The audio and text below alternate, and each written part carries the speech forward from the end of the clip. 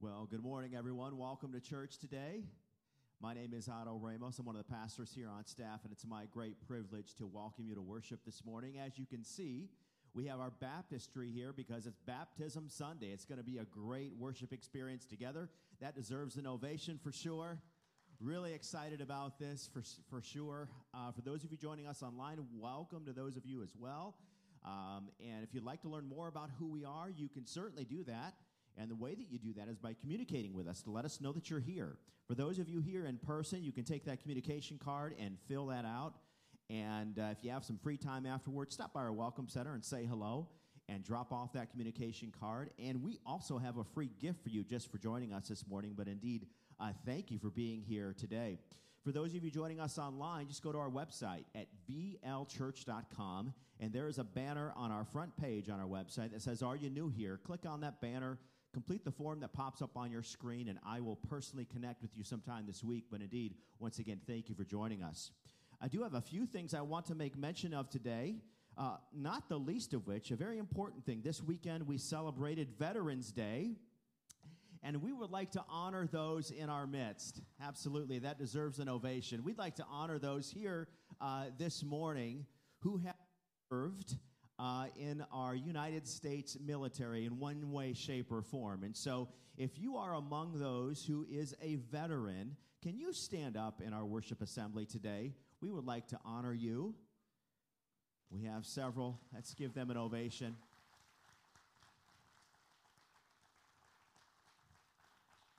Thank you, and you may be seated. You know, we are able to gather here in this place because of your service, because of your willingness to sacrifice and serve our country in the name of freedom. I also want to say a big thank you to my father who watches online, who also served, and he is a veteran as well. And so thanks, Dad.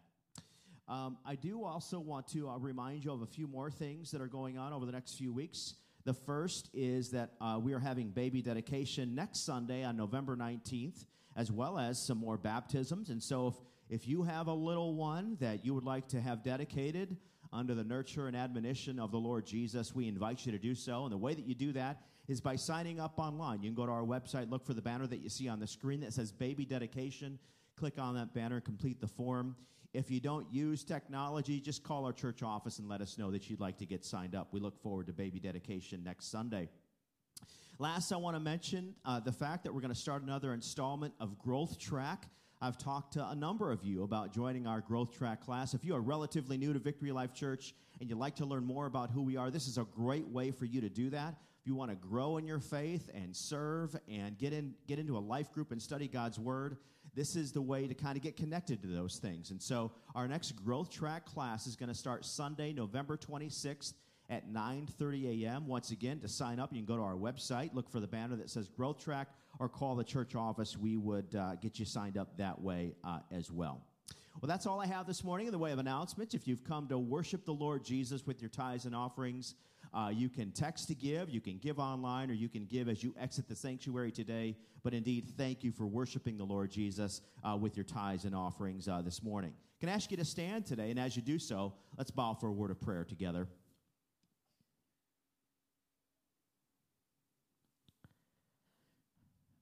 Father in heaven, we've come here because we know that you have something to share with each and all of us. You want to speak to hearts and minds. And we are here with eager expectation that you will meet us in this place and indeed speak to our hearts and minds. So I pray that you would enable us to have the ability to recognize you as you speak to us as we worship you now. In Jesus' name we pray. Amen. Amen. Let's worship him this morning.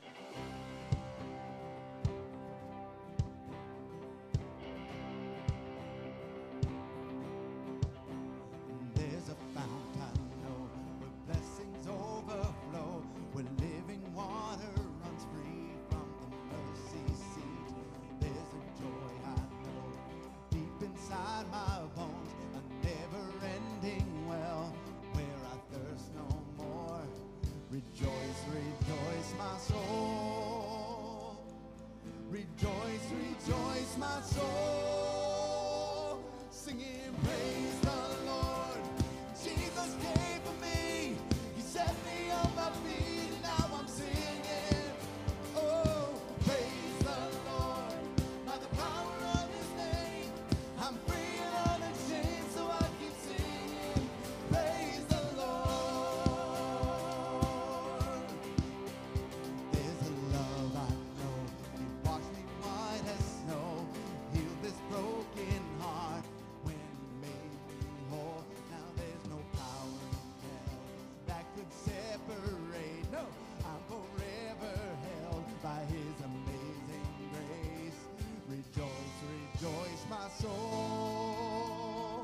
Rejoice, my soul, singing praise the Lord. Jesus came for me. He set me on my feet, and now I'm singing. Hey. Praise the Lord. By the power of His name, I'm free and unashamed, so I keep singing. Praise the Lord. Jesus came for me. He set me on my feet, and now I'm singing. Praise the Lord. By the power of His name, I'm free and unashamed, so I keep singing. Praise the Lord. Praise the Lord. There's a man I know hung upon a tree. He gave his life that day on Calvary. But the grave couldn't hold him, and it can't hold me. I'm alive in Christ. He's alive in me. Oh, I'm alive in Christ. He's alive in me. Singing praise the Lord. Jesus came for me. He set me on my feet, and now I'm singing. Oh, praise the Lord. By the power of His name, I'm free and unashamed, so I keep singing. Praise the Lord. Jesus came for me. He set me on my feet, and now I'm singing. Praise the Lord. By the power of His name, I'm free and unashamed, so I keep singing. Let's praise Him. Praise the Lord. Praise the Lord. Praise the Lord.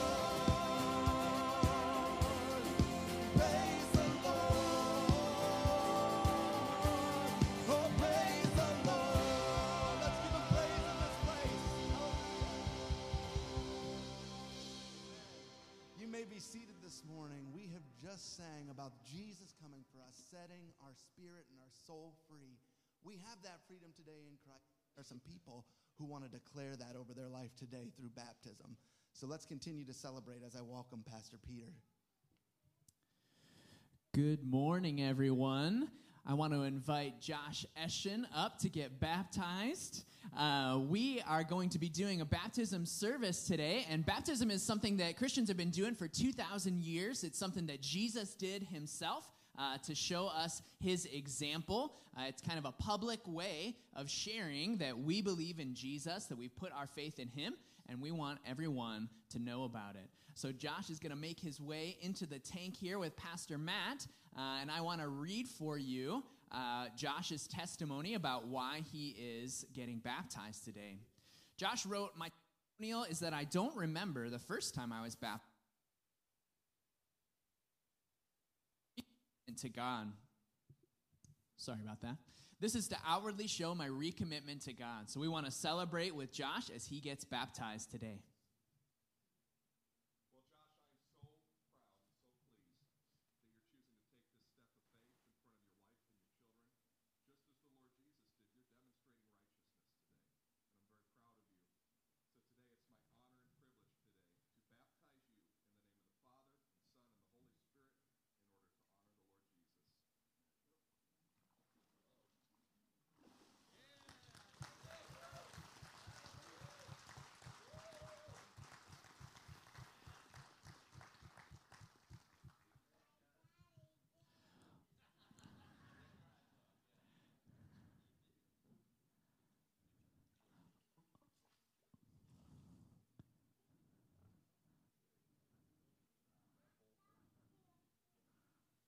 All right, so I want to invite up Tawny Miller next. And this is Tawny's testimony. "I accepted Jesus as my Lord and Savior many years ago, but never pursued baptism. Through all of life's up and downs, his steadfast love and provision in my life has been constant. I'm truly redeemed by his grace alone, and I've had it on my heart to take this step to outwardly symbolize the work of the Lord that he has done on the inside." Praise the Lord. Well, Tommy, it was so good to get to know you more and more this week with Dan, as we get a sense for why you're doing this.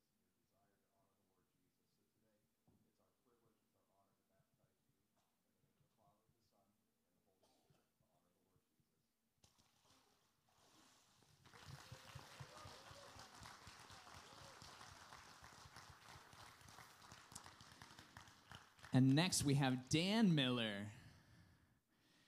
Dan's testimonial reads like this: I began to truly comprehend the message of the gospel only when I came to understand my need for it.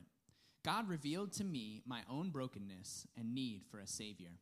Since I came into my adult faith in Christ, my life has a renewed purpose and meaning. I will commit the rest of my life to serving Him.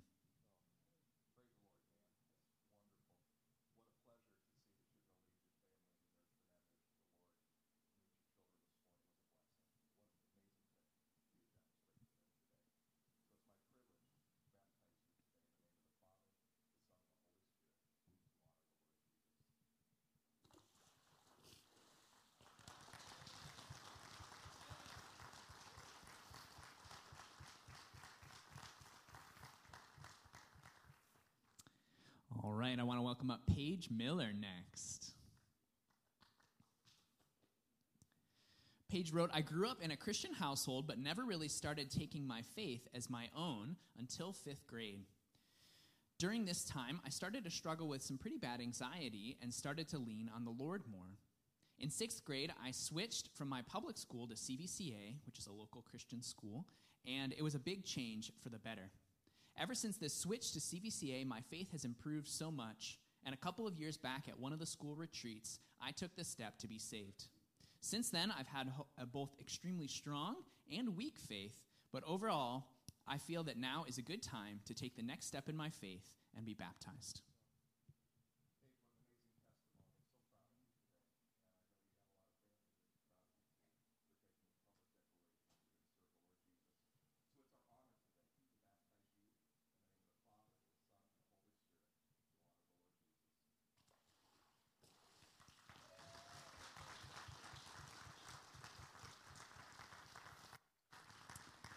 And Brighton Thompson. Brighton wrote the following as his testimonial: I want to be baptized because I want to follow Jesus and help others know Him too.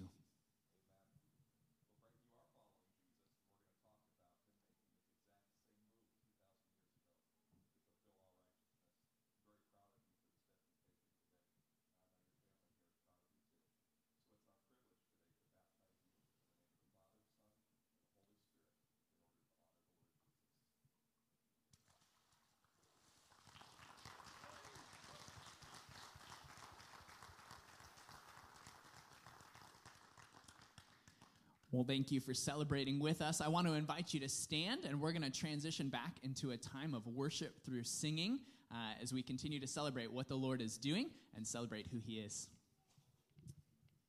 Let's just continue singing this morning and bless the Lord for what He's done.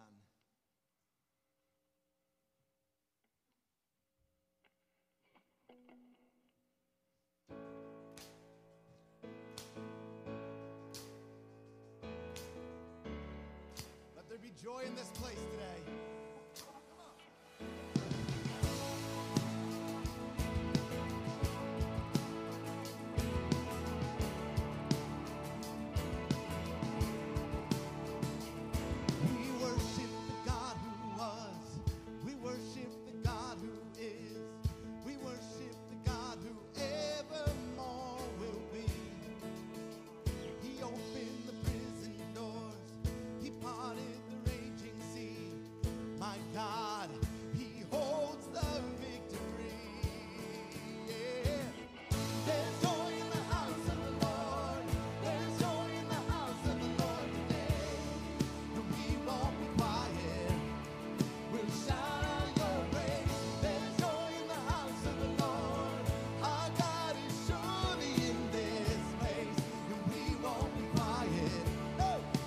Shout out your praise.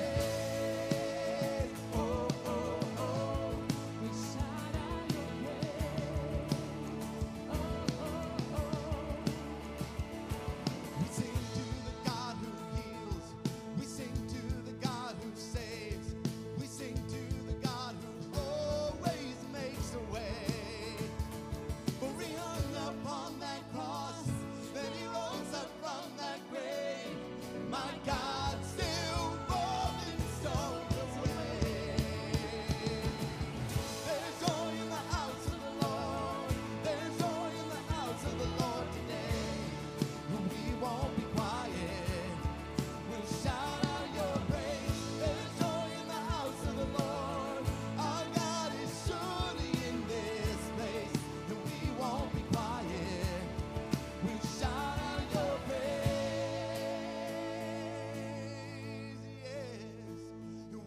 the beggars, but now we're royalty. We were the prisoners, and now we're running free. We are forgiven, accepted, redeemed by His grace. Let the house of the Lord sing praise. Come on, let's sing it together.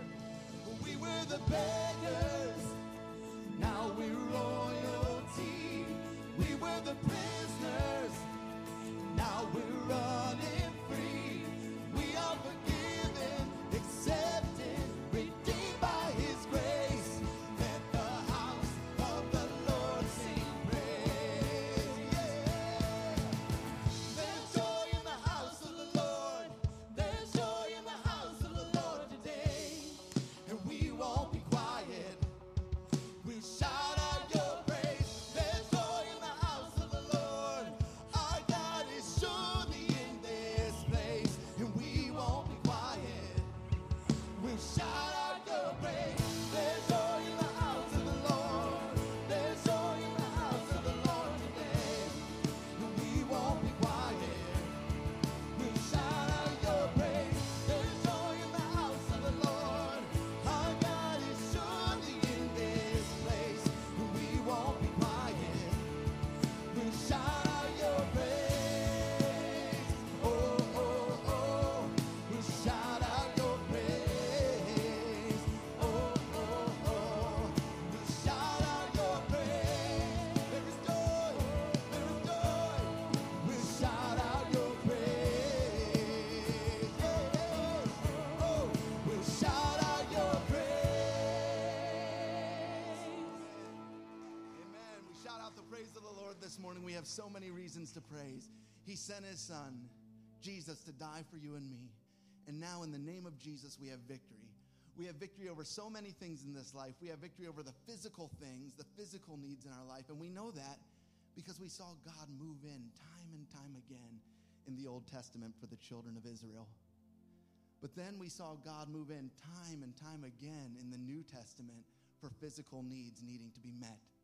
And He did when we called on that name of Jesus, when we praised and worshiped. And He still does it today for you and me. When we praise, when we sing hallelujah unto His name, He comes in and He fights our physical battles. But I'm reminded of when the Pharisees came to Jesus and they said, is it lawful to heal on the Sabbath? And He said, which is easier? Is it easier for me to tell this man to rise up and walk, or your sins are forgiven? And He said that, so you will know that the Son of Man has power. I say to him, rise up and walk, and your sins are forgiven. He did them both. He had the physical needs met, but God met the spiritual needs. He has the spiritual victories in our life too. So when we raise a hallelujah unto the Lord, we're not just talking about the things we need physical, but we're talking about spiritual battles that are ahead of us. The book of Ephesians tells us to put on the armor of God. And the final piece is the boots of preparation for the gospel of peace. So when we raise a hallelujah to the Lord this morning, we are preparing to take ground for the Lord. We're preparing to take kingdom back. We're preparing to say, Lord, we raise a hallelujah, and we know that there's trials the enemy wants to bring our way, but when we raise a hallelujah to your name, you're going to move in, and you're going to meet both the physical and the spiritual, because that's who you are. So maybe you have a physical need this morning. Raise a hallelujah to God. Maybe you have a spiritual need this morning. Raise a hallelujah. Maybe you're going to do both. Either way, let's worship by raising a hallelujah.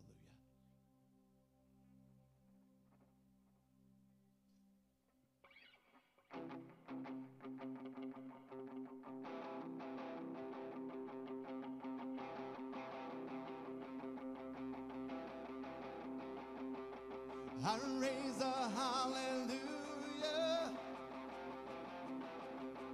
in the presence of my enemies. I raise a hallelujah louder than the unbelief. I raise a hallelujah. My weapon is a melody. I raise a hallelujah.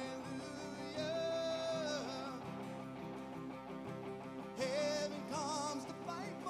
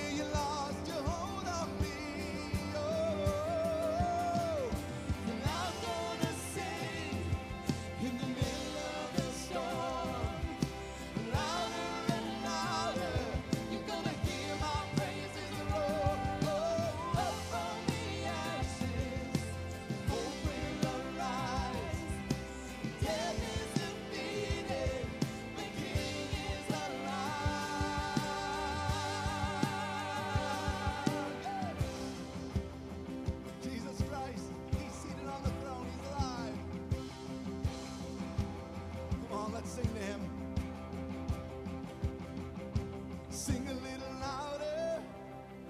Sing a little louder. Sing a little louder. Sing a little louder. Sing a little louder. Sing a little louder. Sing a little louder. Sing a little louder. Oh, sing a little louder. In the presence of my enemies. Sing a little louder. Louder than the unbelief. Sing a little louder. My weapon is a melody. Sing a little louder. Heaven comes to fight for me. Sing a little louder. In the presence of my enemies. Sing a little louder. Louder than the Oh, unbelief. sing a little louder. My weapon is a melody. Sing a little louder. Heaven comes to fight for me. Oh, sing a little louder. I'm gonna sing in the middle of the storm. Louder and louder. You're gonna hear my praises roar. Up from the ashes, hope will arise. Death is defeated. The King is alive. Oh, I'm gonna sing in the middle of the storm. Louder and louder. You're gonna hear my praises roar. Up from the ashes, hope will arise. Death is defeated. The King is alive. I'll raise a hallelujah. I'll raise a hallelujah. I'll raise a hallelujah. I'll raise a hallelujah.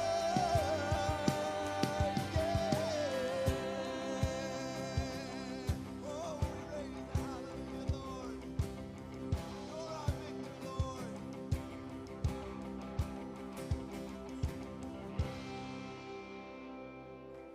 Amen. Amen. Amen. Let's bow our heads for a word of prayer. Heavenly Father, you ask us to pray each and every day that your kingdom would come and that your will be done. Lord, we recognize in this house of worship today that if your kingdom is going to come, your enemy's kingdom is diminishing.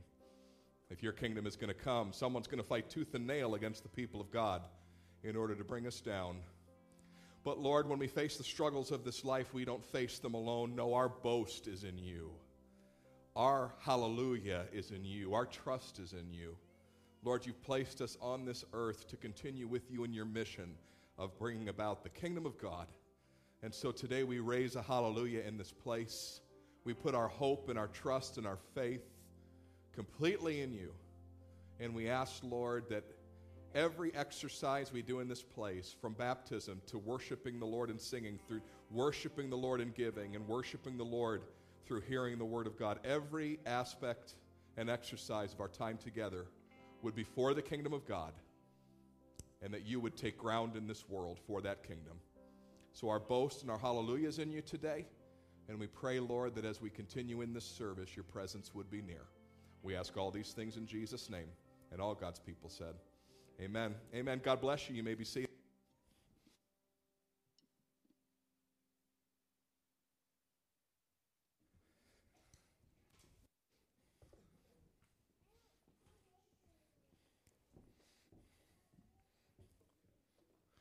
All right. Welcome once again to Victory Life Church. We're so glad you're worshiping with us today. What a beautiful time of baptism and worship we've had so far this morning, watching people demonstrate righteousness here in this place. What a blessing. At this time, we're going to dismiss our young disciples. So young disciples, you can head on down the hall, get a message on your level. We'll be excited to see you in about a half an hour. For those that remain, I'm going to invite you to turn in your Bibles to Matthew chapter 3. That's where we're going to be this morning. Matthew chapter 3. A couple of months ago, a number of my cousins coerced me, goaded me into being the commissioner of my family's fantasy football league. It was a great mistake on my part because I didn't want to be the commissioner. In fact, I usually forget to set my roster for fantasy football. I'm slightly busy on Sunday mornings. And so they coerced me, they prodded me, they said, come on, Matt, you can do it one more year. And so I set up our fantasy football league, but I didn't do it with the right attitude. I thought, you know what? If they want me to be the commissioner, fine. I will exercise all my rights as fantasy football commissioner. So I went to the rules, and I changed them. I decided that PPR, points per reception, is nonsense. After all, if somebody catches a pass for -1 yard, they should not be rewarded. So I knocked that out of there. And then I decided that kickers should not ever decide a fantasy football game. So I lessened their impact on the game. And then to exercise my full rights as commissioner, I scheduled the draft on a night and time of my own choosing. It was rude. It was wrong. But I did it. It felt good. And it also felt sinful because I had exercised all of my rights as fantasy football commissioner, changed all the rules, set the draft for when I wanted it, and then finally when one of them says, we need a 10th player, instead of searching for a cousin who would not return my texts, I just asked my daughter to fill the 10th spot. All of my rights were fully exercised, and I could care less about how anyone felt about it. The past 3 weeks here at Victory Life, we have been studying the character of our Lord Jesus. What are the character qualities of Jesus of Nazareth, second person of the Trinity, that we are to emulate? If we are going to be fully formed disciples, we need to be people who do things not only that he did, but do things in the spirit and the character in which he did them. So we've been studying his character, and we've come across some rather shocking moments. The first shocking moment 2 weeks ago was when we saw Jesus on the cross looking down at his accusers, looking down at his murderers and saying, Father, forgive them. They know not what they do. And in that shocking, shocking moment, we had demonstrated to us just what level of forgiveness that we are to operate in, just the character quality of mercy. The second shocking moment is what we discovered last week when Jesus knelt down and washed the feet of his disciples. The second person of the Trinity, God from eternity, knelt down and washed the feet of his disciples to demonstrate the requisite humility that would be needed on the part of his disciples in order to change the world for God. So we saw that shocking moment. And today I'd like to take you to a third shocking moment, not from the end of Jesus' ministry, like we saw the last 2 weeks, but the very beginning. Because it's this shocking moment that will show us a character quality of Christ that if we can embody, I think all the rest will fall into line. In fact, I wanted to do this passage with you 2 weeks ago, but I decided to save it for this morning. I thought it would be apropos. Many of you know there was a forerunner to Jesus, a prophet that came before Jesus. His name was John the Baptist. He baptized people, so they called him Baptist. It was brilliant. Long story short, John was a prophet who came to prepare people's hearts for Jesus. John's ministry was so compelling that he would go out into the wilderness and begin to preach, and people would come out to him to hear him preach.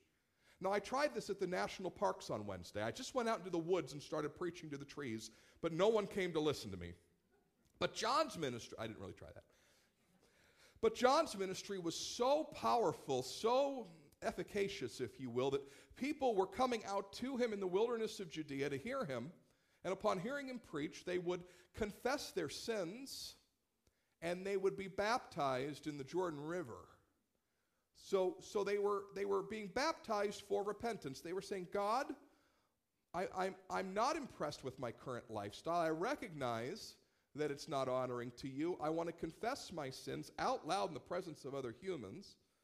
And then I'm going to be baptized, which is kind of a newfangled idea. Baptism is not something practiced in the Old Testament. The idea of a ritual bath in a bathtub, in a mikvah, is something, but being dunked in the Jordan River, that's kind of a newfangled thing. So John's having this ministry that is impacting people, causing them to step outside of themselves, ultimately to get them ready for the coming of the Messiah. The Old Testament hinted to the idea that there'd be a prophet that would come to prepare people's hearts before the Savior of the world came. John filled that role.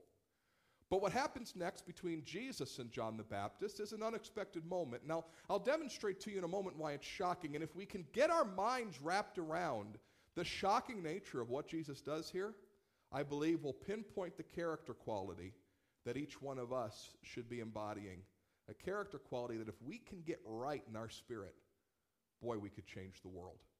Let's read Matthew chapter 3, verse 13 and following, and look at this shocking moment that mirrors a little bit of what we've seen already today in this place.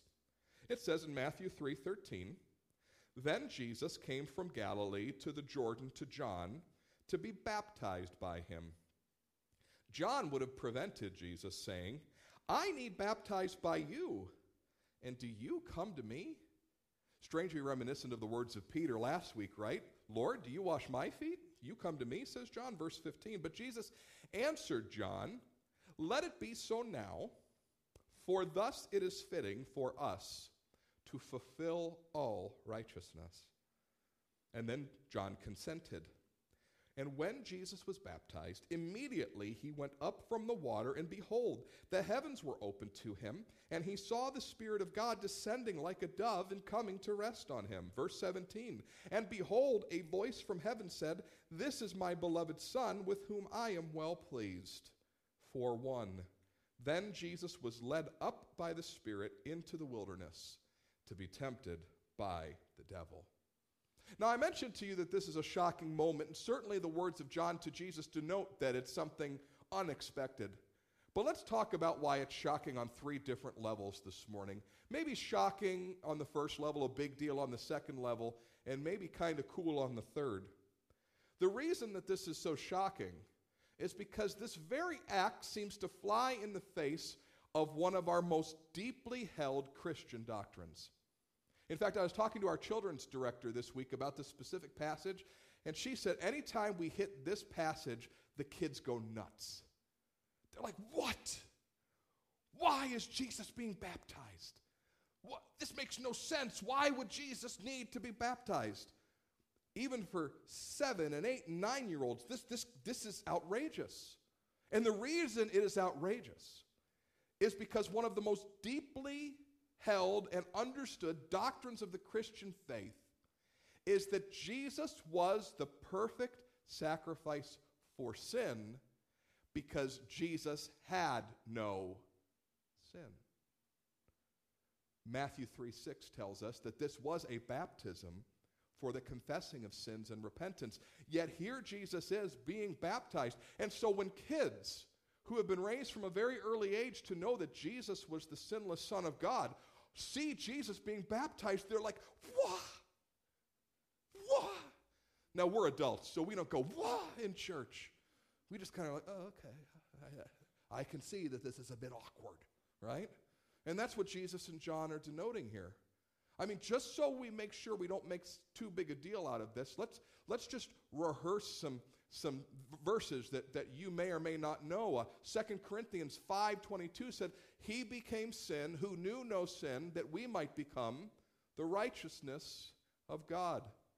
Hebrews chapter 4:15 says, "We do not have a high priest who's unable to sympathize with our weaknesses, but was tempted every way such as we, yet was without sin." So there's another one. We have 1 John 3:22, which says, "Jesus appeared to take away sin, and in him there was no sin." 1 Peter 2:22 said, "He's committed no sin, and no deceit was found in his mouth." So why is Jesus being baptized by John in a baptism that appears to be the confession of sin and repentance towards God? That's why this is shocking. If kids are shocked by this, we should be asking the same type of questions. The second reason that this is odd is that Jesus was deeply intentional about this. Jesus wasn't hanging out in the Judean wilderness one day and goes, "It's hot.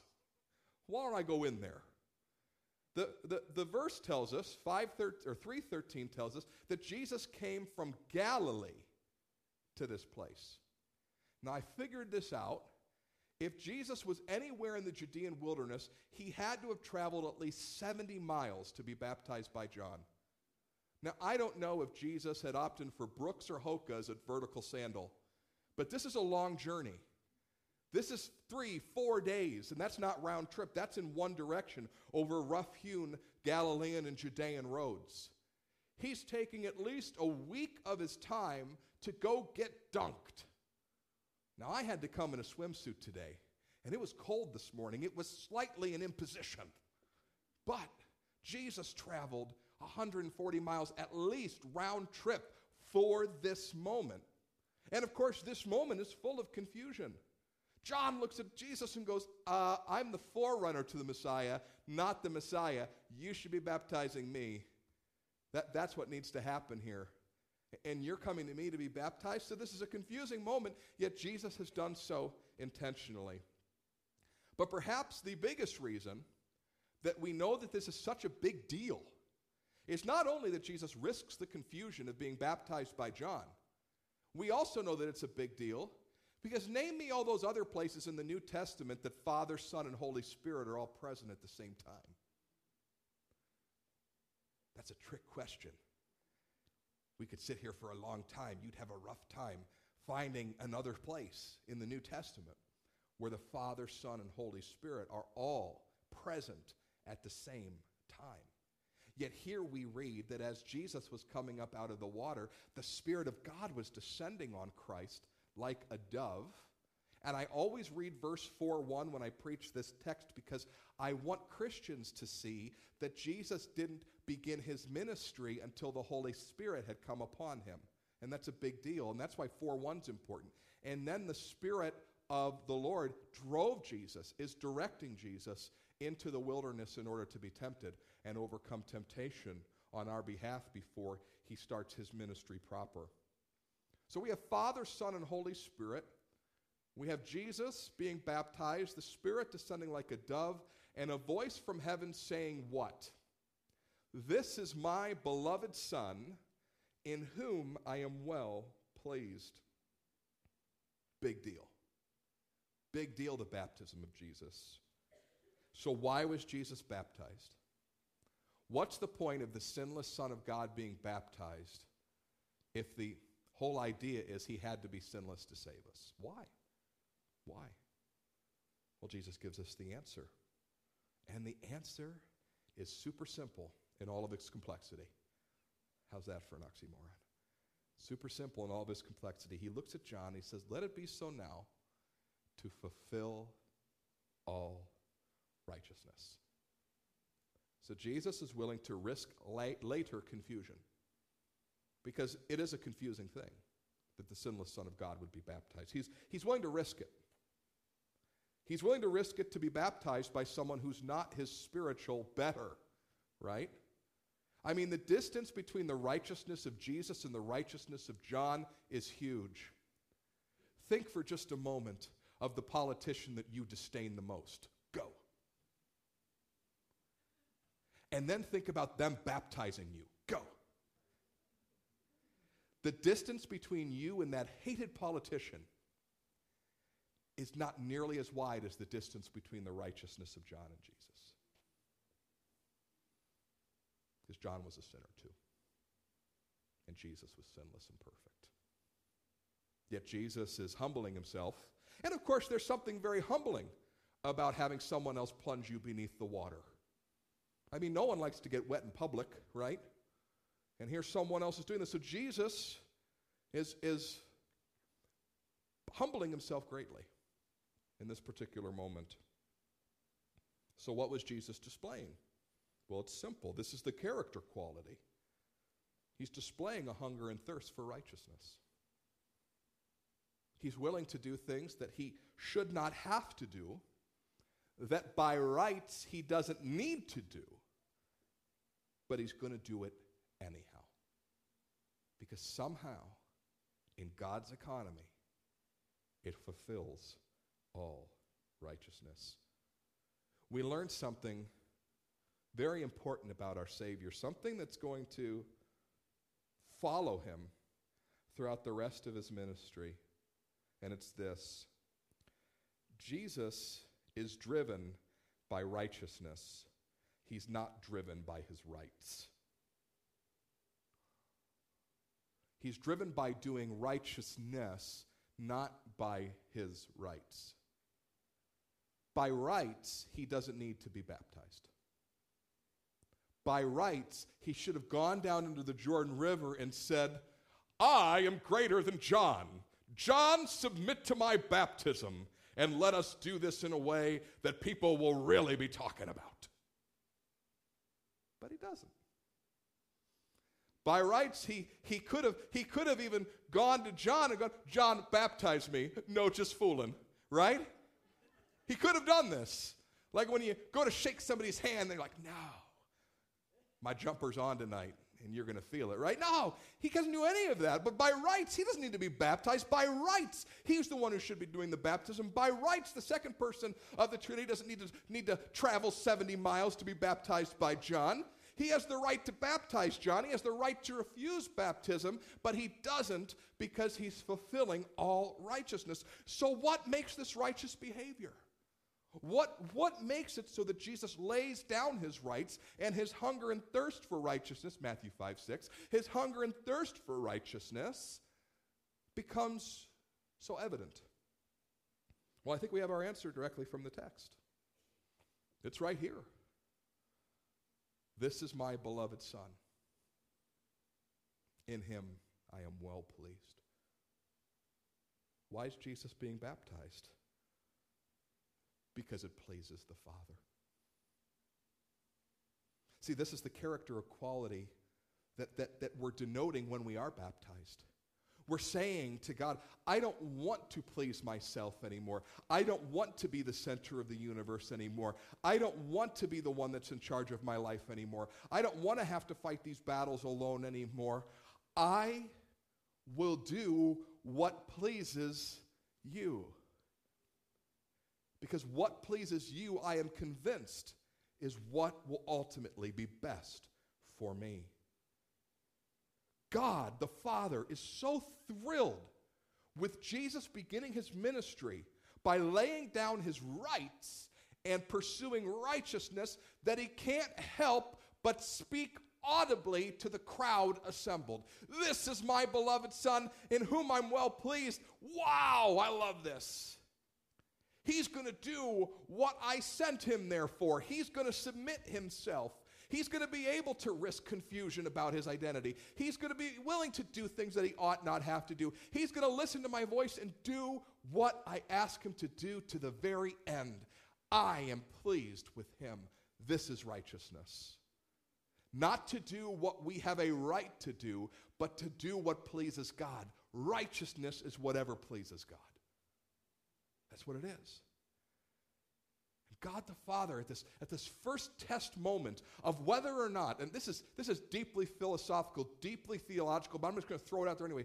At the very first moment where the second person of the Trinity can look at God his Father and say, not my will but yours, Jesus chooses his will. God the Father's will. At the very first moment where the great test of the character of Christ is there, whether or not with all of his power, all of his prerogatives as the divine Son of God need to be laid down, he lays them down and says, John, dunk me because it pleases the Father. Is that our heart? Do we hunger and thirst for righteousness that way? That we would do things that we ought not have to do? Because righteousness is not only what we abstain from, righteousness is what we do in obedience to the voice of the Lord. Let me demonstrate what I mean for just a minute. On the side of Jesus, Jesus could have lived his entire life in Galilee. He could have chose to never break any of the laws of Moses. And he could have turned stones into bread, water into wine. He could have brought all the comforts that the world had to offer around himself, but still not been righteous.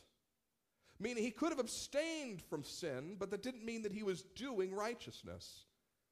Because in that respect, Jesus would have never had to be baptized. He would have never healed anybody. He would have never delivered demoniacs. He would have never preached the gospel. He would have never died for our sins. See, Jesus had things that he had to do according to the voice and plan of his Father in order to be made righteous. It wasn't just about what he abstained from. It was about doing what he ought to do, and he ought to have been baptized because it pleased the Father. More on that in just a second. But let me kind of demonstrate what I mean from just an earthly perspective.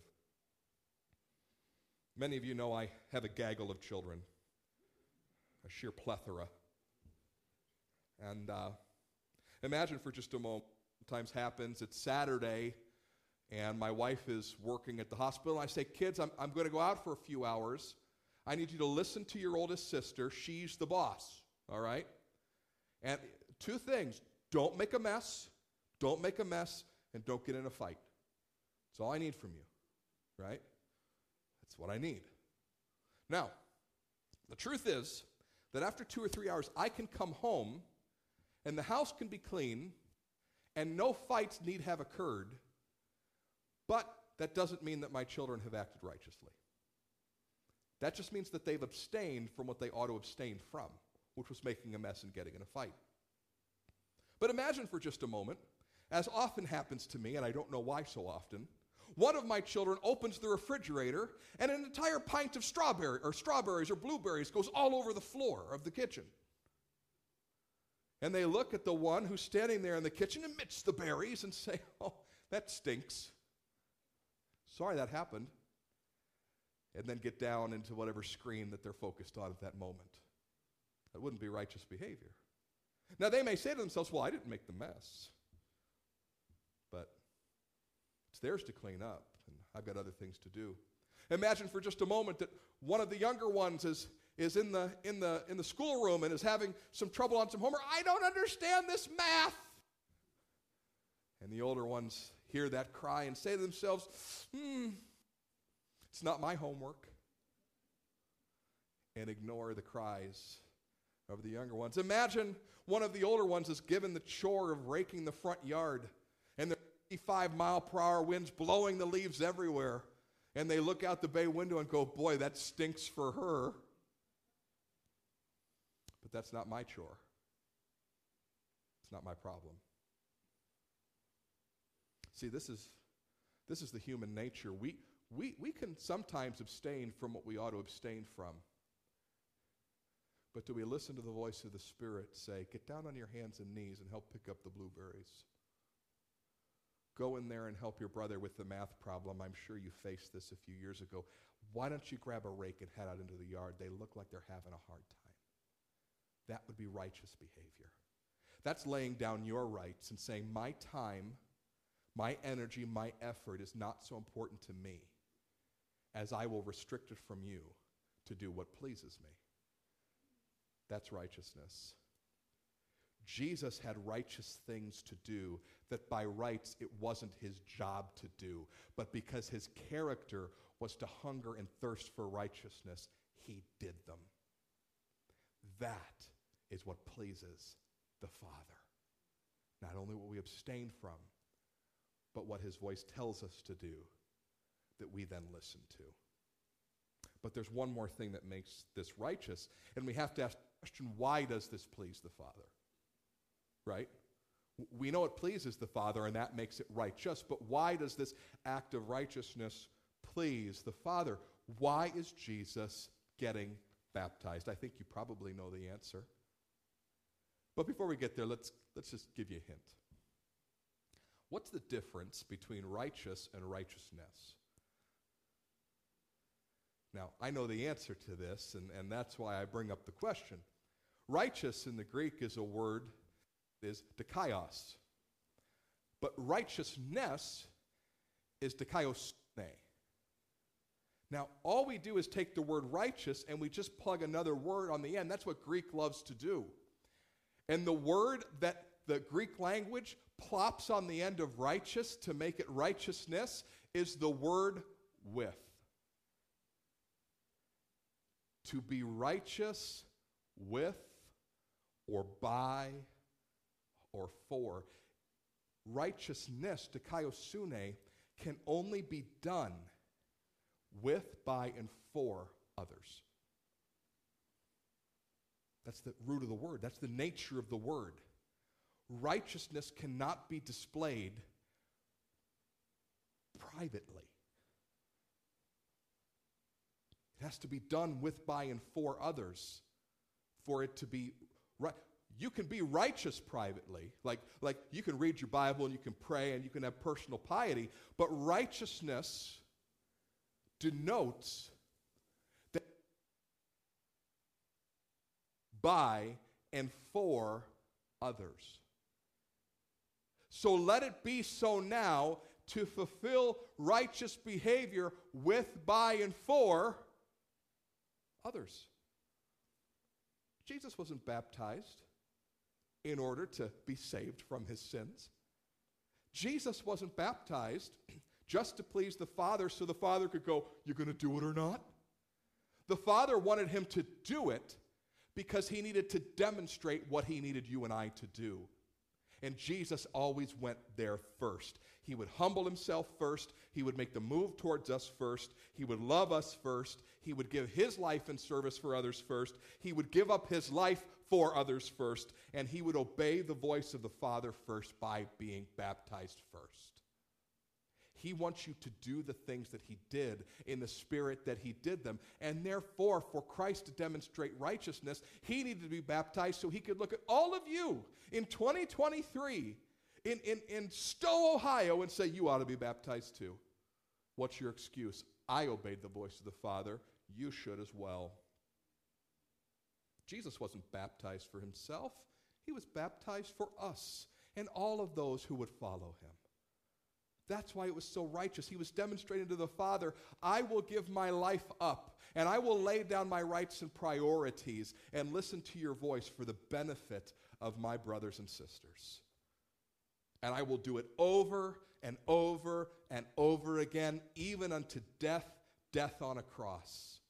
Because I will be righteous with, by, and for those who need me to be righteous. I'll do it for them.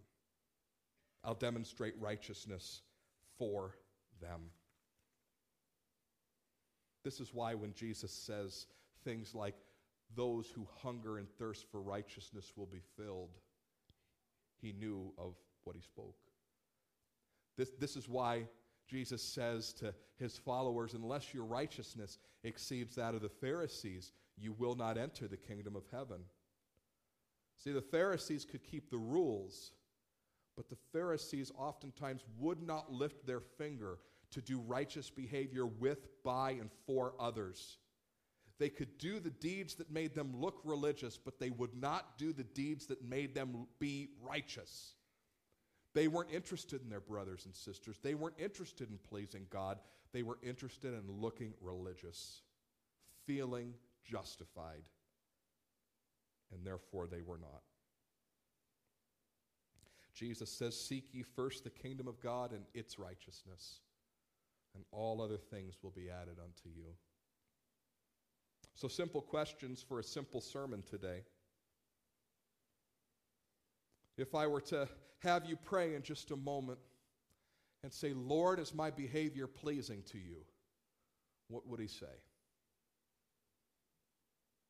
Have you obeyed his voice because you hunger and thirst for righteousness, or have you ignored his voice to do what pleases you?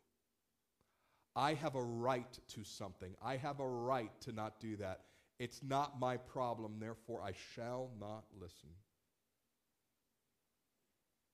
When I said to Joshua and Dan and Tawny today how proud I was of them, and not that I wasn't proud of Paige and Brighton, I'm getting somewhere, I'm proud of all of them, but I was proud because they were demonstrating righteousness to their children, humbling themselves as adults to say, "The Lord said it, so I'll do it." That's neat. Kids are so much more humble than adults, so it's just neat to see that. I'll engage in righteous behavior from my children. And what Paige and Brighton did in this place today was to engage in righteous behavior. And I know they were doing it between them and the Father. They wanted to please the Father. But ultimately, they were demonstrating to the other children and the other youth in the room, I'm going to obey the voice of the Father, even if it inconveniences me. That pleases Him.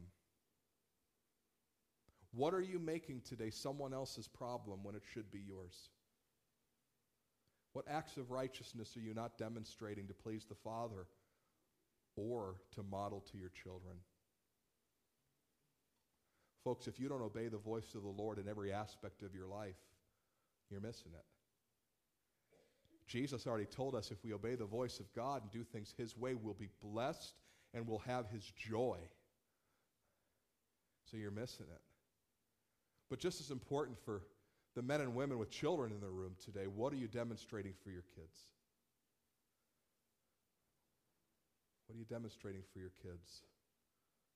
If the only thing you're demonstrating is to look religious, you're missing it.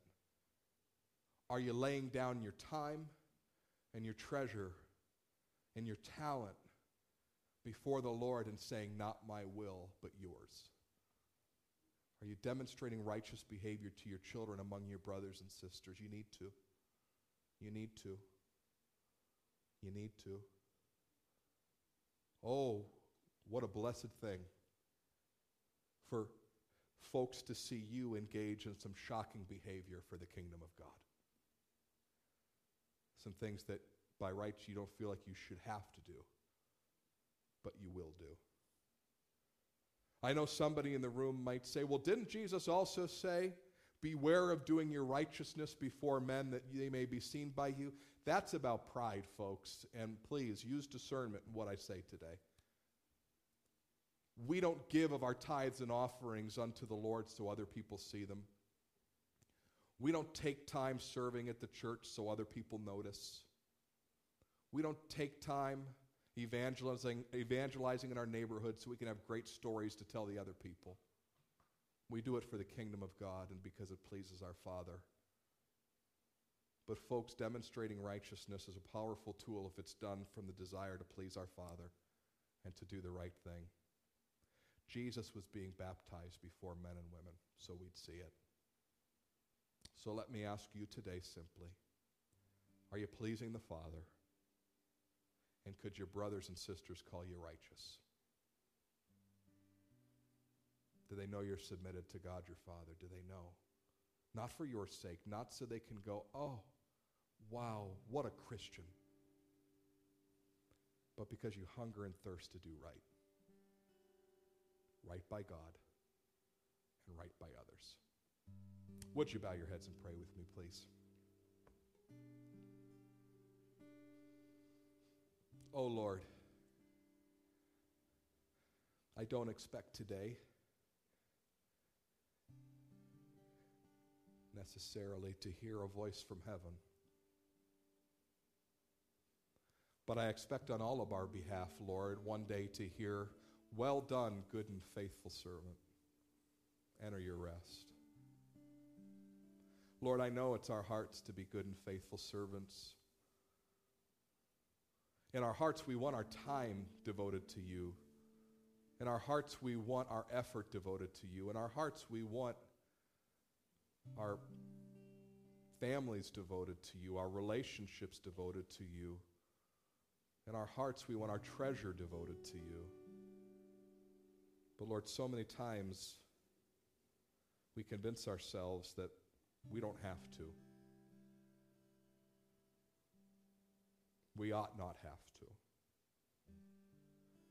Maybe that wasn't your voice, or I think somebody else is better suited to do that. Oh Lord, would you make of us a people that hunger and thirst for righteousness?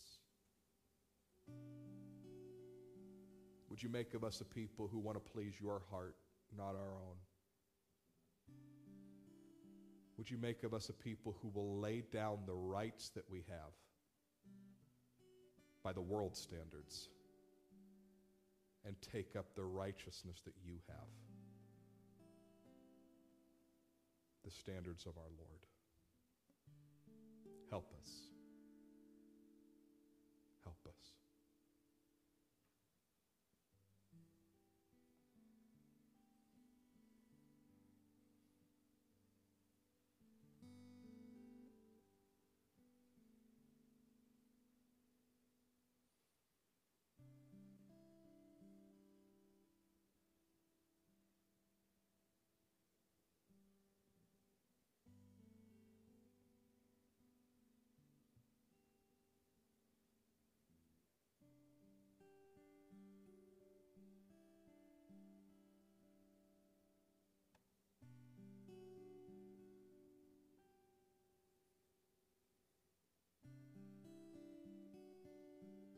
Whatever you want, Lord. Whatever you ask. We declare to you today, our lives are yours. We place them in your hands. Help us to hunger and thirst for righteousness. We want to be like Jesus. We ask these things in his matchless name. And all God's people said, amen. Amen. All right, my brothers and sisters, if you are able, would you stand with us today? If someday someone asks you, what are the primary character qualities of Jesus? And you don't say, well, he was forgiving and merciful, he was humble, and he hungered and thirsted for righteousness, I'll be very disappointed. No, I won't. And there's probably some great ones that we haven't got to hit in these last 3 weeks. But boy, have we been challenged. Boy, have we been challenged. I know the Word of God has challenged me. I pray you'll go from this place today, ready to pray the Lord's Prayer tomorrow. Thy kingdom come and thy will be done. And I'll lay my will way down here. God bless you.